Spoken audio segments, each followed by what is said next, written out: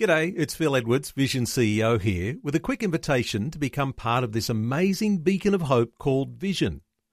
Together we can put our love into action to help people of all kinds build or rebuild their lives on the truth of God. Please consider the part you can play during our upcoming Visionathon appeal, remembering that it's your support that makes Vision possible, including this podcast. 2020, bringing a biblical perspective on life, culture and current events. Weekdays on UCB's Vision Radio Network. Find out more at vision.org.au. G'day and welcome to today's 2020 podcast. Matt G's with you. And just a reminder before we get underway that you can catch the full program of 2020 every weekday on the Vision Radio Network. In the West from 8 a.m, in the eastern summer states from 11 a.m. Well, on today's podcast, an enormous issue for our society got a kick along in an unlikely way recently when Justin Bieber's mum was doing the interview rounds. When she was asked about falling pregnant at the age of 17, revealingly, she responded like this: "I resisted intense pressure from people around me to have an abortion. I knew that I had to do what it took. I just couldn't abort him." It was a brave decision in a far from ideal situation. Dr. Megan Best is a bioethicist and a medical doctor. And with a Christian worldview, she's just written a book about ethics and the beginning of human life. It's called Fearfully and Wonderfully Made. It examines the beginning of life issues from 4 angles: biology, theology, philosophy, and pastoral care. She was speaking to Lee Hatcher and started off by answering his question, what was it that drew you in to this whole issue? Well, I was more drawn to it as a bioethicist than as a medical doctor. I have had an interest in ethics and done a lot of writing on ethics, and I found that after talking at conferences, I would often have women come up to me and ask me about issues around beginning of life. There were issues about IVF and having different tests associated with IVF. There were questions about how contraceptives work and which ones were ethical.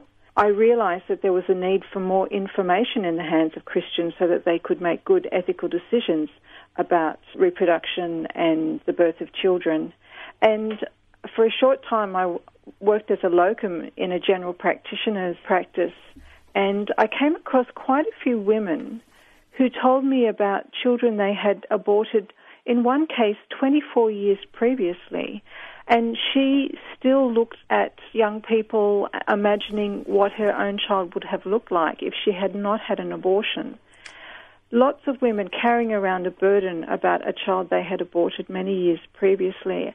Some of them were very angry and said, "I was told it was just a few cells, so why do I feel like I murdered my child?" Deep suffering, and I felt that there was a need to get more information out to people to make better choices. How do you reflect on the place that abortion now occupies in our society? Abortion is a huge problem in many ways.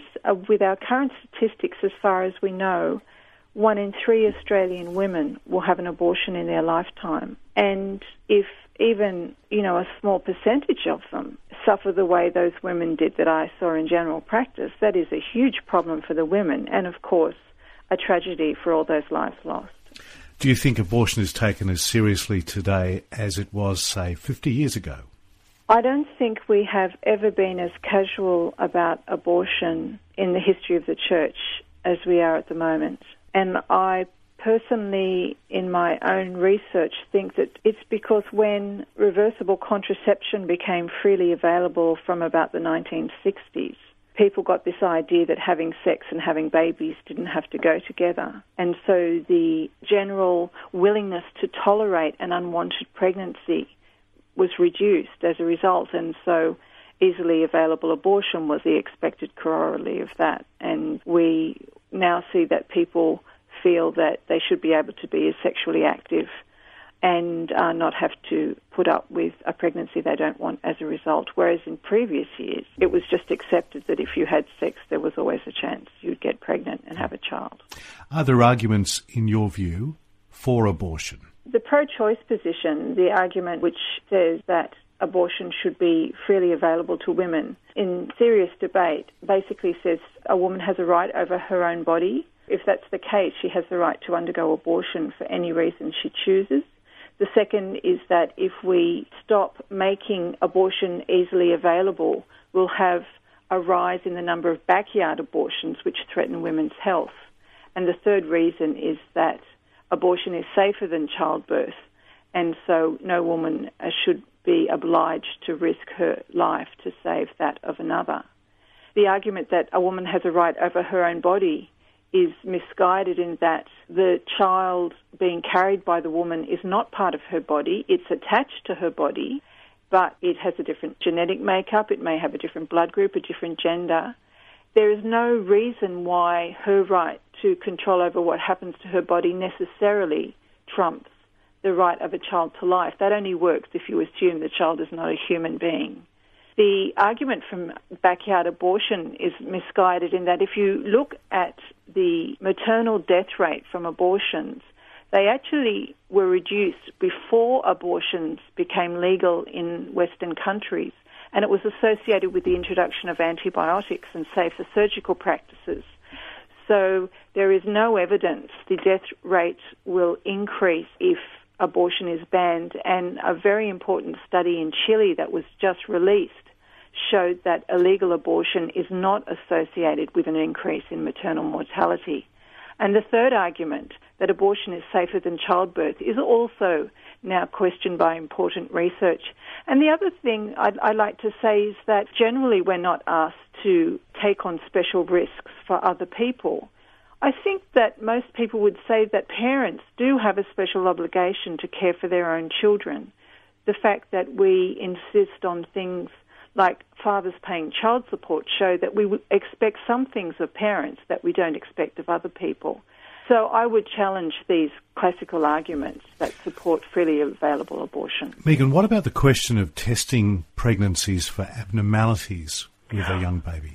Well, this is quite standard now, and a lot of women will have tests to see if their child has a disability without even realising that's what the test is for. Almost all pregnancies nowadays are checked to see if a child has Down syndrome. The whole point of having the test is the assumption that if you do find an abnormality, you'll have an abortion so the child won't come to birth. So I think it's very problematic that these tests are done without any explanation in many cases about what they're for. And the first thing the mother knows about the test is that there could be a problem, and they're obliged to have further tests to see if there is an abnormality. And it's not always spelt out that this inference that the only thing we can do if we find this abnormality is abort the child.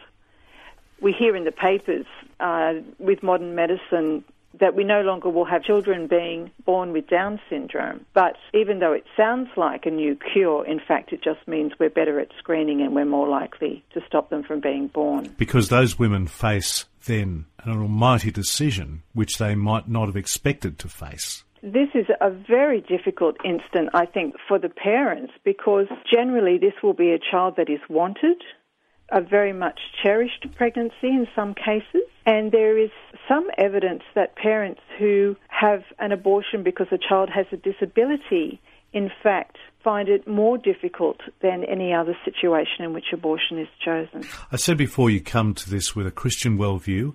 Where do you go in the Bible to be informed on this issue of abortion? I think the most important verse is probably in the first chapter of Genesis, where we see that we're made in the image of God. And because of that, all human beings need to be treated with respect and dignity. When we look at when human life begins, there is no one verse that really tells us exactly when life begins.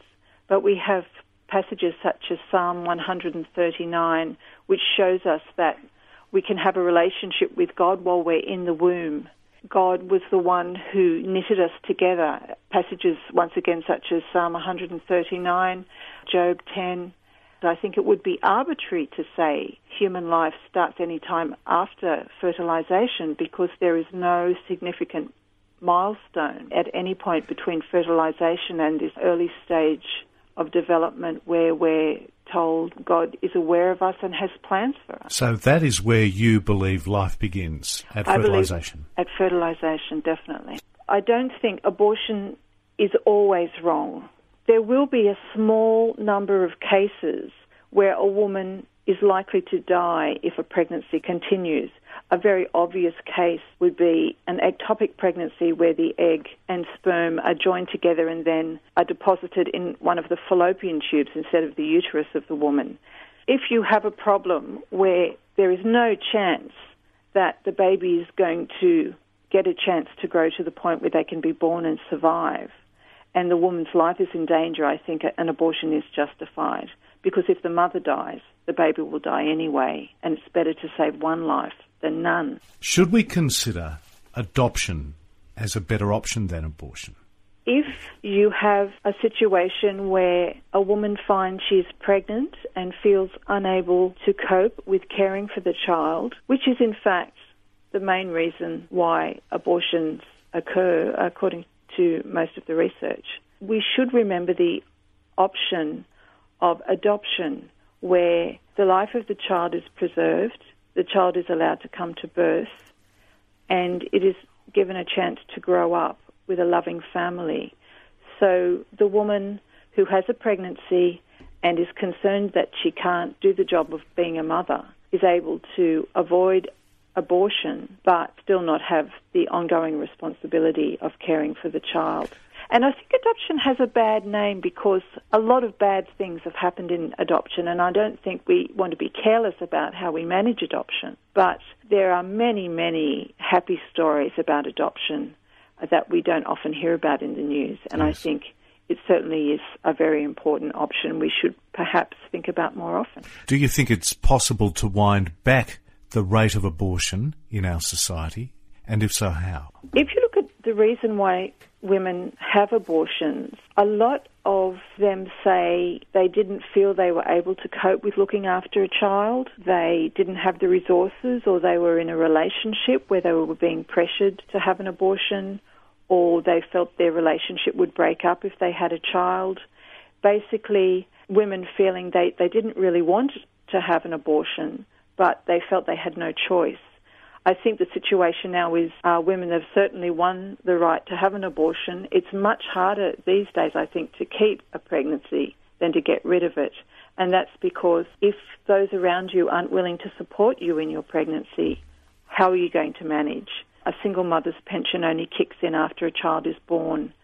If you're kicked out of home because you're pregnant as a young girl and you won't be able to work in late pregnancy, you don't know how to care for yourself, let alone a child. We need to provide more resources for these young women who don't really want to have an abortion but feel they have no choice. And I think if there were more options, places where girls could go and be cared for and learn to look after a child and given assistance to become more independent after the child is born, if they keep the child, or to arrange adoption if that's what their choice is, I think we could see the abortion rate go down, certainly. Dr. Megan Best, thank you so much for joining us. Megan's the author of the book about to be released, Fearfully and Wonderfully Made. Megan, thanks so much. You're very welcome. Like what you've just heard? There's more great podcasts, or you can listen to us live at vision.org.au. And remember, Vision is listener supported. Your donation of any amount will help us continue connecting faith to life. Learn more or donate today at vision.org.au.